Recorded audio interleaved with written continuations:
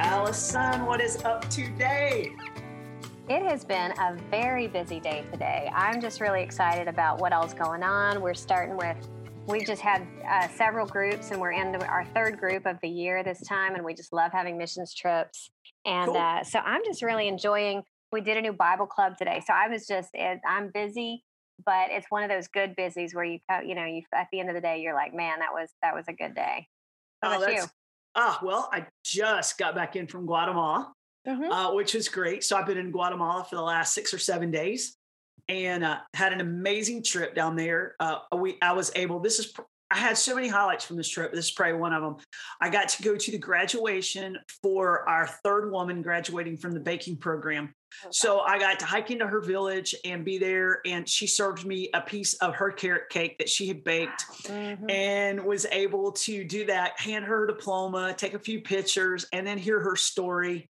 Yeah. And there was a piece of her story that she hadn't told anybody until that day at graduation. And she decided to share that piece of the story with us that day. And it was so incredible because she was sharing with us that they were hungry, they were starving. She didn't know how she was going to make it. She was getting beaten. Her children were getting beaten. Her vegetables were dying. Nothing was working. Yeah. And she didn't know she could do this another day. So she said, I had just decided for my life to be over. Mm. And she said, the day I confirmed that in my mind, our trainer showed up at her door. Her name was Terry, and said, hey, would you like to learn to bake and be a part of this baking program? And of course, we get word through the village and through the people that there's a woman in crisis. And that's how we know to go to this woman and offer her an invitation to bake. But we don't come and say, hey, I'm coming to help you in your crisis. We just go and say, hey, would you like to learn to bake something? And so, she said, I've always wanted to learn to bake something, but I didn't think I could learn to bake something because I don't have an oven. I'm just cooking on an open fire. How could I do that? And so Terry started coming. And so that was 12-week program that she went through, and she was graduating, and we give her all of her baking utensils and the oven contraption that we're using to bake over an open fire. And so she gets all of this. And she said, during these last 12 weeks, my heart has changed. I'm different. She said, Terry showed me how to grow my vegetables different. My vegetables are growing. My husband got saved. He's not beating us any longer. Yeah. And I'm selling slices of my cakes in the community, and people are buying them. And now our family is able to sustain itself. Yeah. And it was like, I just stood there in that hut going, oh God, let me die doing this. Please let me die doing this. Yeah, exactly. And that is an amazing story. Just seeing how just one change in some way is going to make such a huge difference. And we're seeing that down here, especially with the women that we're serving. We finally have one of the women that's willing to stand up and take her former abuser, take her former pimp to court. And that's one of those things. We've always focused on their recovery. We've never gone after, the perp. We've never gone after the Johns or anything like this. But we just recently had one of the women that we've served in our ministry was killed out on the streets, and we went to the funeral. But the funeral time was just a time of unity for all of us. But then now we've got this influx of new women who want to come into the program, and women who are like, I don't want this to happen to me. But what's so interesting is now our women that we've been serving for several months or a couple of years, they're going out on outreach to reach out, and they're listening. Cool. So I was, and so that growth, and it's such a bittersweet story, but seeing these women all of a sudden be empowered to take back their life and maybe take back their destiny and give it to the Lord. I was sitting down with one of them today, and she's like, I am so tired of doing things my way. It's never worked. It's not working. I don't know. So I'm going to try it a different way. And I'm like, hey, I got a great idea, and I was convicted by what she said, I'm like, absolutely. And so we're just seeing these small increments of growth, but like I said, we were just in a Bible club today, and it's a new Bible club. It's a new area, but it's one of the women that we're in our ministry that we're able to go into her neighborhood. And it was so funny. I watched her come from down the street, and she had just a whole gaggle of kids all around her. And she was coming to the Bible club. And so we had, she had about 8 or 9 kids in her little cluster. She came up and so we just started singing a couple of songs, and I got distracted. And then finally I looked back at all the kids that we were actually singing to. It turned out to be about 50. And so it's like, I don't know where they came from. I have no idea, because the street was completely empty when we got there, and when we left, and we gave the gospel, but we also were able to share, hey, we're going to be here another week. But to see her empowered to minister and to invite people into her own community with dignity and not shameful. She's standing there inviting kids, and cool. That absence of shame was just really cool today. Oh, that's so cool. And I've seen some new jewelry pieces coming out too. And I'm so excited. In fact, I want like 3 of them. And I keep wanting to message you saying, excuse me, but I need some samples. Exactly. Oh, I love it. I love it. Yeah. So it's really cool. Now we've got some definitely cute stuff for summer. And then we've got our Lottie pieces that we're excited about. And my mom's down here. So, if you want me to, send it back with her, that's definitely a possibility. So, I might step into that. I should have sent you some coffee. There you go. There you go. We'll trade off. Yeah. That's how Joy and I do it with New Hope bags and Mercy. We're always constantly trading off the table. Right. She's like, I like what you've got. And I'm like, I like that bag. Oh, yeah, there you go. So it's always a good trade. That's fun. Well, I'm excited. We got our home goods line. We've got our first few products, and we're going to test run some of them and see how they go. So I'm excited about that. So good. So exciting stuff. Really is. Well, I guess we better jump into a podcast today, right? I'm excited.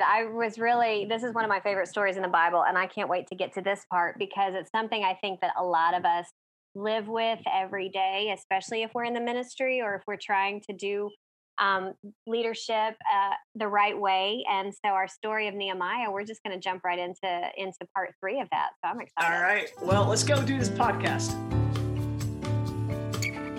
Hey, everyone. Welcome to another episode of Rooted Deep, a podcast featuring Reba Bowman and Allison Hale.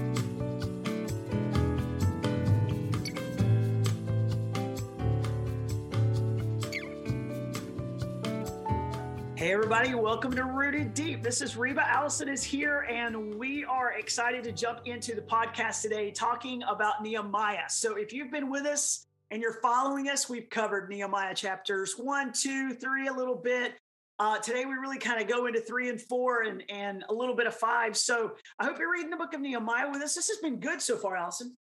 It really has. And we said it before in the last 2 podcasts, just talking about Nehemiah's that first prayer when he gets a vision for what needs to be done, not just a vision, but he really gets a burden for what needs to be done, and something he can't get away from. And he spends months praying, fasting, until finally it comes out, and he's like, I can't be silent any longer. And the Lord provides an opportunity for him to speak. And then, and he has a plan in place. And we see a little bit of if you're following this and you've got a business or an organizational mindset, you're going to love Nehemiah, because he's organized and he's planned, and he's got all of his ducks in a row. And some of us that do not have our ducks in a row, we look at it from afar and we're like, oh, that's just awesome. I wish I could be that way. But there are so many leadership qualities in the book of Nehemiah, as well as just ministry qualities and faith that I think that all of us can learn from. So it's definitely been a challenge. It's a challenging story, but I think for me, it's been really inspirational. So today we're going to get into the weeds a little bit. Mm-hmm. Yeah, because it doesn't matter how great your plan is, and it doesn't matter how much you've prepared and strategized, and no matter how organized you have your list, you can have all your numbers plotted out, your task list is in perfection, but opposition still comes. Yeah. And you just can't outplot opposition, because it's going to come. And, when it does, how do you handle the opposition that comes against you? How do you handle the struggle? Because anything that's worth doing, you're going to face a struggle.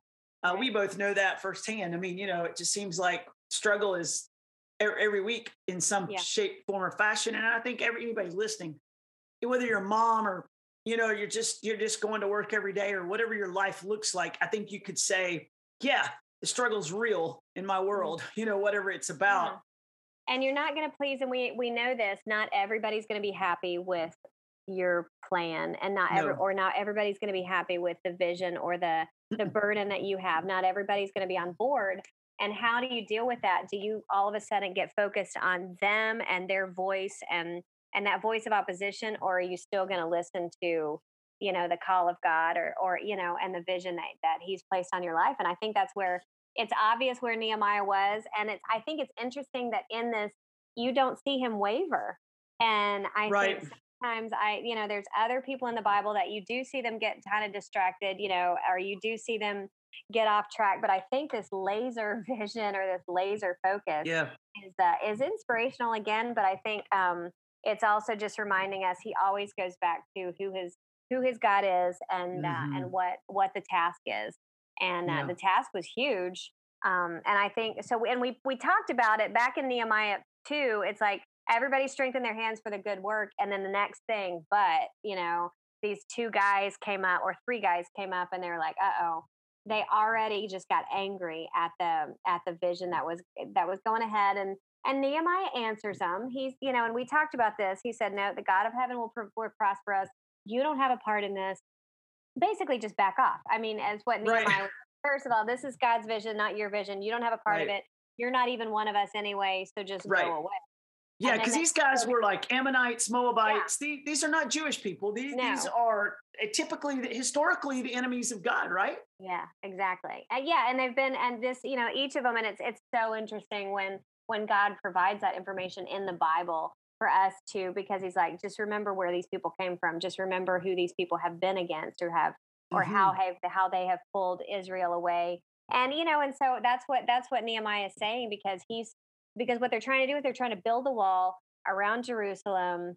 And these people, these outsiders, don't want the wall to be built because they have their own agenda. They're kind of ruling in their little areas, their little princes or little governors in their own area that don't want Jerusalem to be autonomous again, and they really just want to kind of continue to exploit what's happening there, and that's why and Nehemiah is so, in this point he's really tribal. He's like, hey, no, this is us, this is who we are. You have no portion. And I love that phrase, because it's like, it's not even your fight, buddy, go away.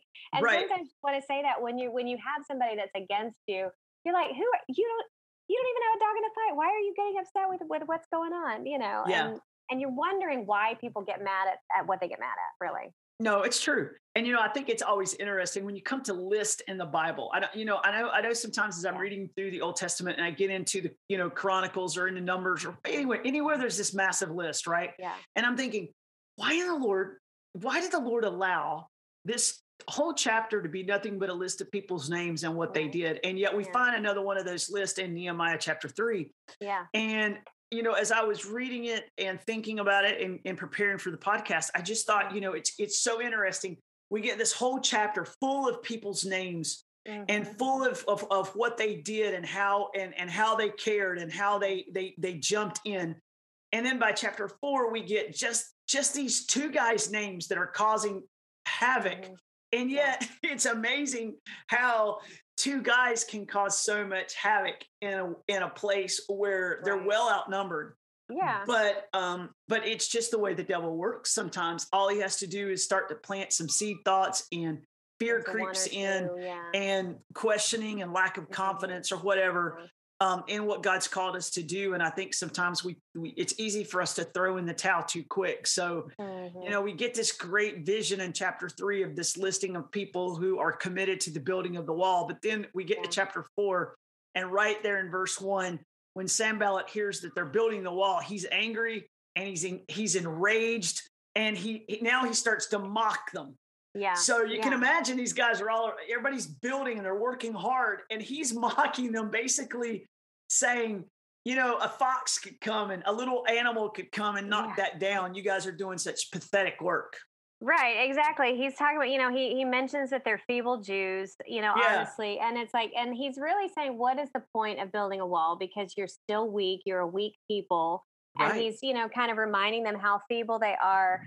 And will they even make it to the end of the day, kind of thing, this is just a pile of trash. And then Tobiah jumps in and says, yeah, haha, if a fox jumps on it, it's going to knock it all down. And so it sounds almost really kind of childish.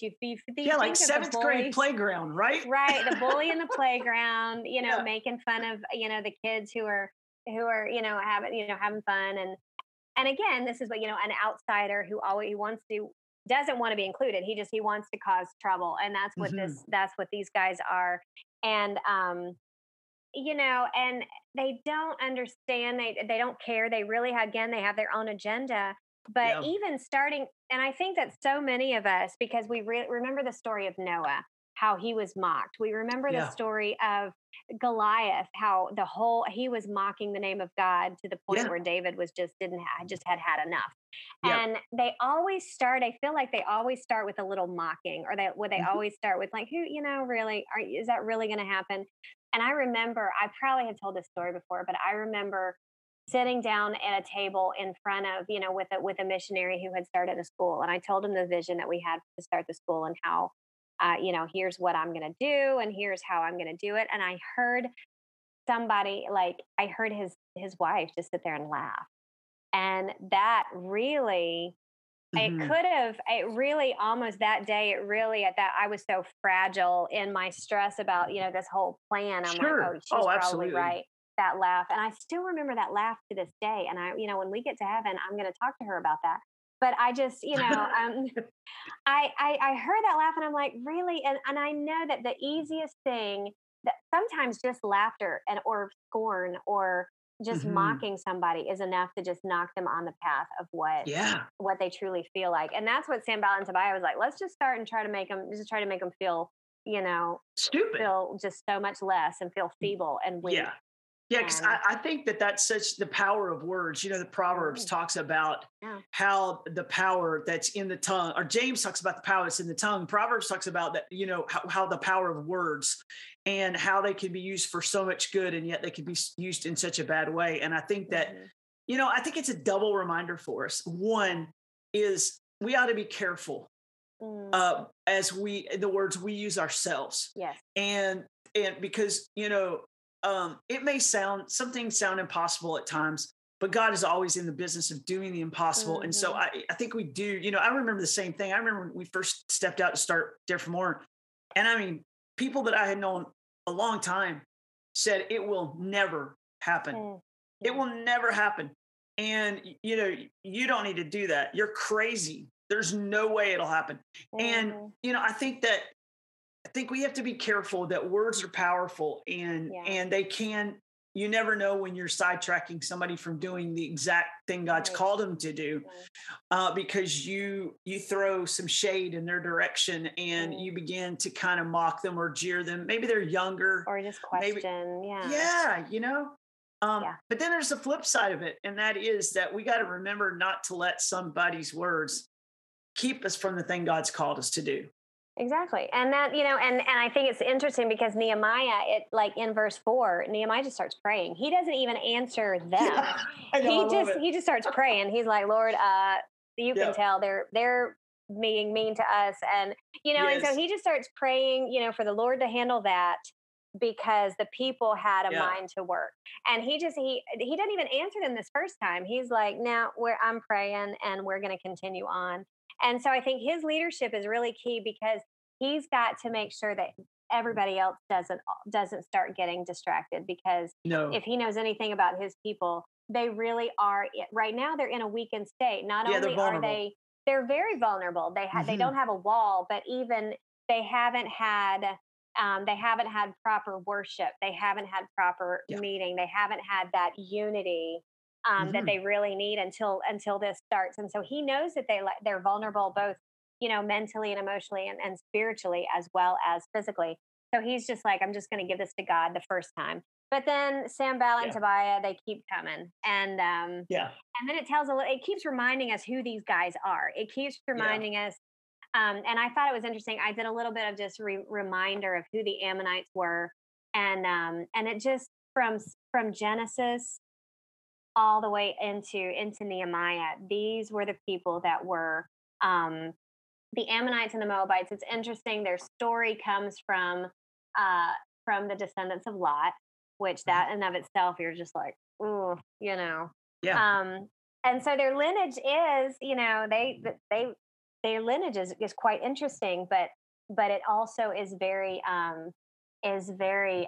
influential. And Ammon and the Ammonites were the ones who were starting to pull the gods into, or trying to mix or pull Israel's heart away from God, and continually Genesis, Judges, Deuteronomy, all throughout Scripture, you can see their influence constantly turning Israel to false gods, and even and even Solomon. I mean, there's just so much. It's so interesting where these guys came from, and I think that's why I love that the Lord keeps reminding us. No, they're not. These aren't good guys. No, and I think there's always going to be an enemy. Yeah. Now obviously we talk about the devil being the enemy, but the devil uses people. He really does. And a lot of times, just like in this story, the devil is using people to keep the Israelites from rebuilding this wall, because when they do, and in fact, these guys make that statement early in chapter 4, they say, do you really think you're going to come back here and sacrifice? Yeah. Do you really think you're going to, it's kind of it's allusion to the temple and sacrifice and a way of culture life again. Mm-hmm. It's like, do you really think you're going to do this? I mean, what a stupid thought that you really think that you can kind of build something out of the rubble. And, and so here they are, kind of plotting against them again. And I think all of us have to remember that when we see that coming against us, especially when we're making progress, because, there's progress being made. The people are around the wall, they're getting stuff done. And in fact, get to the verse 8 or 9 of chapter 4, and they've already built half the wall. Yeah. So they're halfway, they're halfway up, and all of a sudden the gaps are being filled in. And I mean, it's starting to look like something, and all of a sudden it's like, now they're more angry because, man, we thought that would work. And all of our plotting and jeering and laughing at them just didn't work. And so now they step it up. It goes from mocking and laughing at them and throwing words. Now it goes to a deeper plot of actually an attack. So now there's this whole backstory of, we're going to come and surprise them while they're working on the wall, and we're just going to start taking people out, down on this section, and we'll take some people out over here. And so they plot to come against them, and it's so cool, because what does Nehemiah do again? He's already done it in verse 4. 5 verses later, we're at verse 9, and we prayed. And they didn't just pray, right? But they prayed and they set a guard. They're like, we're gonna do both now. Yes, you praying and you're setting a guard. And I just think, man, there's so many good things here, because shouldn't that be our response when we're attacked, when somebody's plotting against us? I think there's two pieces of action you can always take with you. One, go to God, and then number 2, set a guard. And see what those things look like in your life as you go forward, because Paul taught us in Ephesians chapter 6, every day, take on the armor of God, because this is warfare. It's not, and we are not saying that prayer is not enough. That's not what we're saying. No, we are saying that pray, but then God's given you other tools, whether it's that's right. What it is, the armor of God, but whether it's an accountability partner or a discipleship buddy, that's something, setting those watches around you. If your opposition is a temptation, or if it's a besetting sin, if that's what it is, then what kind of watch you need to set. If it's, if your opposition is somebody just really going on the attack, then there are tools, whether it's like I said, whether it's setting out and making a list of just your witness list, or or something, whatever it needs to be, depending on and whether you need to look inside yourself and say, okay, is there something in me that is making me vulnerable, or is creating a vulnerability, and I need to shore that up, because that's what we're doing when we're building a wall. And he does go on. They start building a defense, and I think it's just, again, here's all of Nehemiah's planning. I don't know what strengths he had. I think it would be interesting if we could, again, once we get to heaven, if we could get him to take the Myers-Briggs or the Strengths Finders test or something, I would really like to know what his strengths let's see what his Enneagram numbers are. Yeah, we just want to know, right? Yeah. Because I think it's fascinating how prepared and how quickly he mobilizes what needs to be done. And, and so he sets, he has people on the lower places, he has people on the higher places, people with their families are set up in groups. And I think that's really fascinating because it's not just the men. He really is building in unity because he knows that that's one of the things that the Israelites at this point in time are lacking is unity. And so he's getting them all to work together in these little groups and these little tribes.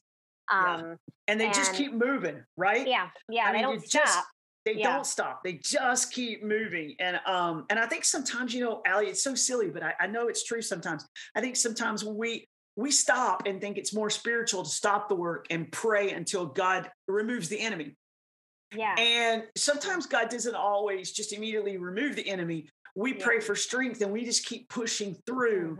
And then, God does fight on our behalf. But many times it's not about, we'll start working again, God, when you move the obstacle. Sometimes God wants us to work through the obstacle. Yeah. Which is what they're doing right now. They're just that's just a spiritual, but it is weary. It is work that brings a weariness to heart and mind. I know, in verse 10 of chapter 4, it says the strength of those who bear the burdens is failing. Yeah. And so there's this cool things that happen as well when he realizes, these people are they're getting tired. They're carrying a lot. And so I love the fact that just what you said, now they're gathering together as units, and there's strength in numbers, and there's encouragement in numbers, and just to do things together. And so all of a sudden, it's like you said, you see clans together, and you see families together, and you see groups working together. Some have swords, some have spears, some have shovels, but everybody's got a job to do, right? And everybody's got something in their hand, whether it's a sword, and sometimes it's both. It's a sword in one hand and a hammer or chisel in the other hand. But I do think that goes back to how the Lord created the people of Israel to be that unified front against whoever is coming. And so he always worked within the families. He always worked for them in tribes because, like you said, there is strength in numbers. And, he pulls out this, a man here and there, but that man was leading, leading these groups and I think, and so Nehemiah is working within the plan that God had created for the people of Israel, even when he called them out and separated them. And so I think, again, just watching him organize them, mobilize them very quickly. And, in verse 14, and he said to everybody, it's like he's got to cheer them on this whole time. I mean, Nehemiah's got to be so tired. He's like, I'm just trying to keep everybody happy, and I'm just trying to keep everybody unified. Be not afraid of them. Remember the Lord, which is great and terrible, and fight for your brethren, your sons and your daughters and your wives and your houses. And so again, he's calling them to that unity. And so and they broke up. They found out what the plot was. They figured it out, and then they set that watch. And it's really interesting how they're working. Half of them have the work, half of them have swords, and some of them had both in each hand. Oh, I know. Like in verse 20 again, he said, "Hey, if there's a problem, sound the trumpet. We'll all come running, and then God will fight for us." So verse 21, I think it's just what you were saying. So they labored at the work. Half of them held spears from the break of dawn until the stars came out. And so you've got part of the people fighting, and you've got part are preparing to fight, protecting them. And then you've got the other people laboring and getting the job done. Yeah. And so, I mean, it's a night and day, sword on your hip, shovel in your hand, kind of work. And goodness gracious, Allie. I mean, let's just be honest. There's sometimes when things are that difficult to get done, it's easy to quit on the vision. Yeah, it's and it's easy to justify. I feel like it's easy to justify because I've been there before. It's easy to justify the quitting. And you're like, well, hey, God didn't stop these guys, so he must not be in it. Or I must have been wrong in my vision. Or this opposition kept coming, so it must be wrong. Yeah. Yeah, absolutely. And the opposition, came from the outside. Well, then by the time we hit chapter 5, the opposition comes from the inside. And so all of a sudden, we've been dealing with Sanballat, and we've been dealing with all these guys from the outside, the Ammonites and the Moabs. And now suddenly, ironically, the wives rise up and say, wait a minute, apparently there was a famine going on or had gone on at the time. And they're like, really, we don't need to be, why are we doing this wall thing? We really need to be worried about grain because we're all going to starve to death. So we really need to get grain going, and let's just stop the wall and let's go talk about food. And then there's just this whole discussion about people who are mortgaging their fields, and and their brothers are making them pay interest, and it's just this big financial crisis and this big food crisis that's happening. And so now, not only is the enemy from the outside coming in, but now it's falling apart on the inside as these people who've been working side by side to the task get weary and start to outcry with food and finances. And there's nothing that can take you to the brink of quitting faster than food and finances. And I think even the way we're all dealing with, what's happened, and just in the world as it has been in the past couple of years, we're all busy fighting in the pandemic and trying to stay together and trying to keep everybody's spirits up. And then you're like, wait a minute, there's a crisis here. And I don't know how many times, and people who are listening can probably think about this. Your family can be so unified from because you're dealing with whether you're fighting the society's pressures, or you're fighting with some opposition from the outside. And then all of a sudden it does happen. There's going to be either discontent, there's going to be some infighting, even within, whether it's a family or whether it's a job situation. It happens. No question. And how, and we've talked to Ross Robinson before about conflict resolution. Yes, about we did. Taking a breath before you speak, or before you. And I think it's interesting. Again, Nehemiah realizes, and I think it's fascinating because he doesn't say, "Shut up, we need to still build this wall." Right. He does have to stop and listen to what's going on and say, okay, we're unified, but there is this problem, and this problem is a real problem. It's not just a problem of discontent. It's a problem of real physical hunger, but also of just exploitation from within with these guys, the more wealthy families that were paying, causing interest and charging interest to people who didn't have the money to pay for it. Basically, loan sharking is what it sounds like.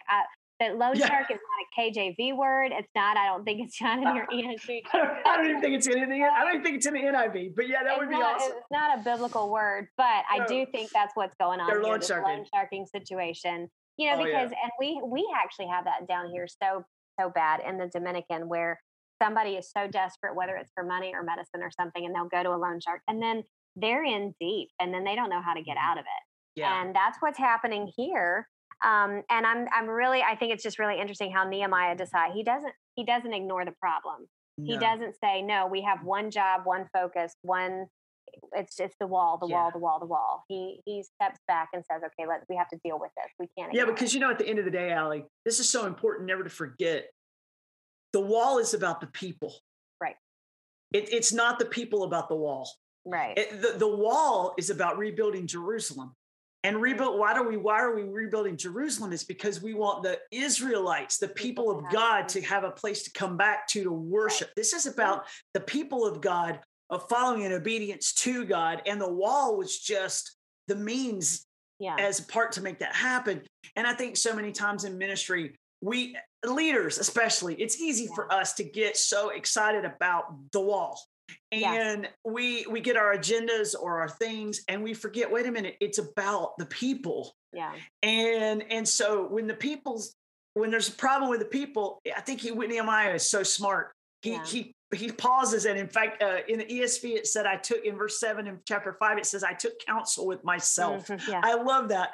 He's talking to himself.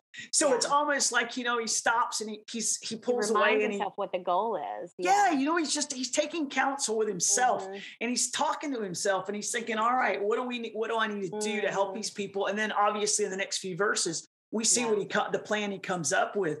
Yeah, but I just think it's important. Yeah, this happened just recently when we took the women from the workshop to the funeral home, and we were a little bit late getting back, but there was also so many things. Like once they got back, there were so many things that needed to be done, whether it was somebody had to have their classes, somebody had to get needed materials to get started on a jewelry piece. We had some visitors coming, and I got into Mercy Jewelry, let's make some necklaces mode. Like literally, we got back to the workshop, and I was trying to get everybody back to their table and back to work. And Elizabeth is like, I think we need to take some time, maybe sing a song or something. And I'm like, yes, okay. And so Elizabeth got her guitar out, we got some chords together, sat down at the keyboard and played and sang The Goodness of God, that song, All My Life You Have Been Faithful. And the women's voices just really rose in praise. And it was like, that's what they needed. They needed to, they had this very emotional funeral that they've been going through. They're still dealing with their own personal fears and struggles. And let's get them, and it was Elizabeth who kind of said, these are the women that we're serving. Let's get them back. Let's focus their thoughts on God. And I thought that was so important to do, because I was like, they need to get focused back on their work, that we've missed 2 hours of work here, And I was really thankful for Elizabeth's leadership, just saying they need a minute, to be reminded of who God is. And I thought that was really important. I think that's what Nehemiah is saying. Yeah. Like you said, it's about the people. So let's see what we can do to help the people. Yeah. And he does. It's an incredible thing here as he tells all these people, hey, look, give these people back their land, give them, quit charging them interest, and everybody's hurting right now. So and what's great about it is they go, okay, we'll do it. Yeah. They didn't even fight it, is what it said. They were like, okay, sure. Yeah, well, we won't fight it. And they said, okay, we'll do it. And so, these people say amen, and they praise the Lord, and they did as they promised. And, and so now again, we're headed back into the work again, and we just watch God work through these people's lives to build the wall. And I know we're going to kind of keep looking as next week we talk a little bit more about, finishing the work, because that's such an important thing. We've been kind of alluding to that, but it's so easy to start a work, but it's a whole lot more difficult to finish the work. And I know we're going to talk about that, but I just think it's been a really cool day to kind of talk about opposition and from within and from without, because you never do anything great, whether it's raising children or having a marriage or that works, or starting a ministry or pastoring a church, or you name it. You don't ever do anything great that doesn't take a lot of really hard work and that you won't face enemies.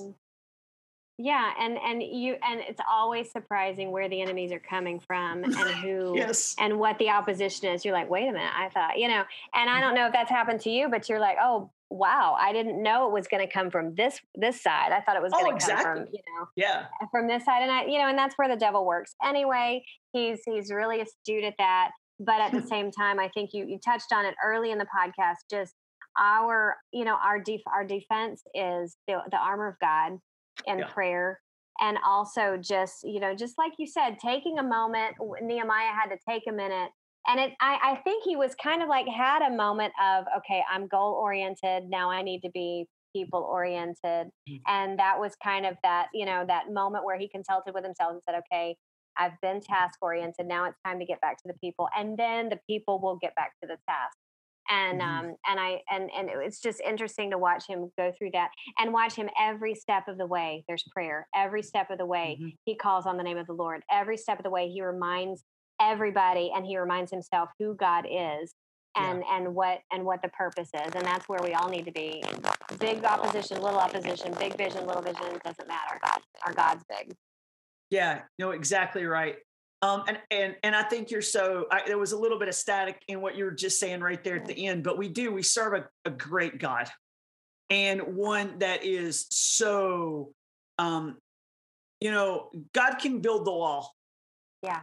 God can take care of the enemies, but God sometimes allows his people to go through it and they grow stronger because of it. They grow in unity together, and we're going to see this as we move through this. But man, so many great lessons. So if you're listening, I just really hope, number one, that you'll reread these passages. Maybe it's been a while since you've been through the book of Nehemiah, and just really digest some of these things. And maybe you're facing your own enemy today.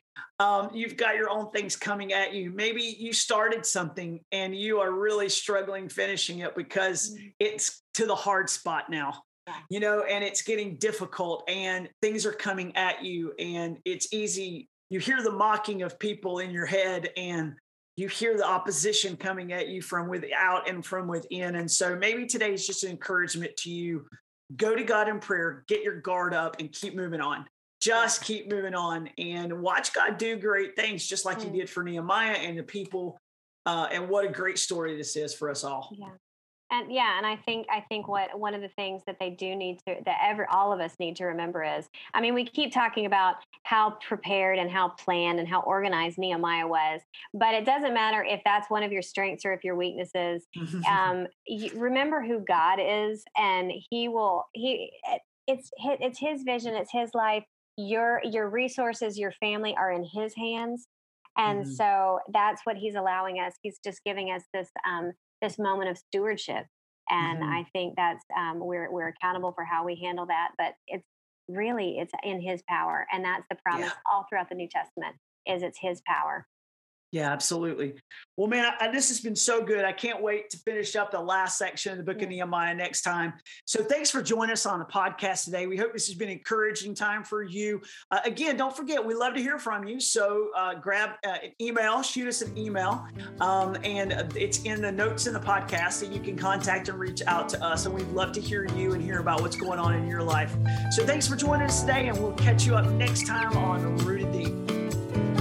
Thank you for listening to Rooted Deep. To learn more about Dare for More Ministries, go to dareformore.org and look up Mercy Workshop at mercyjewelry.org.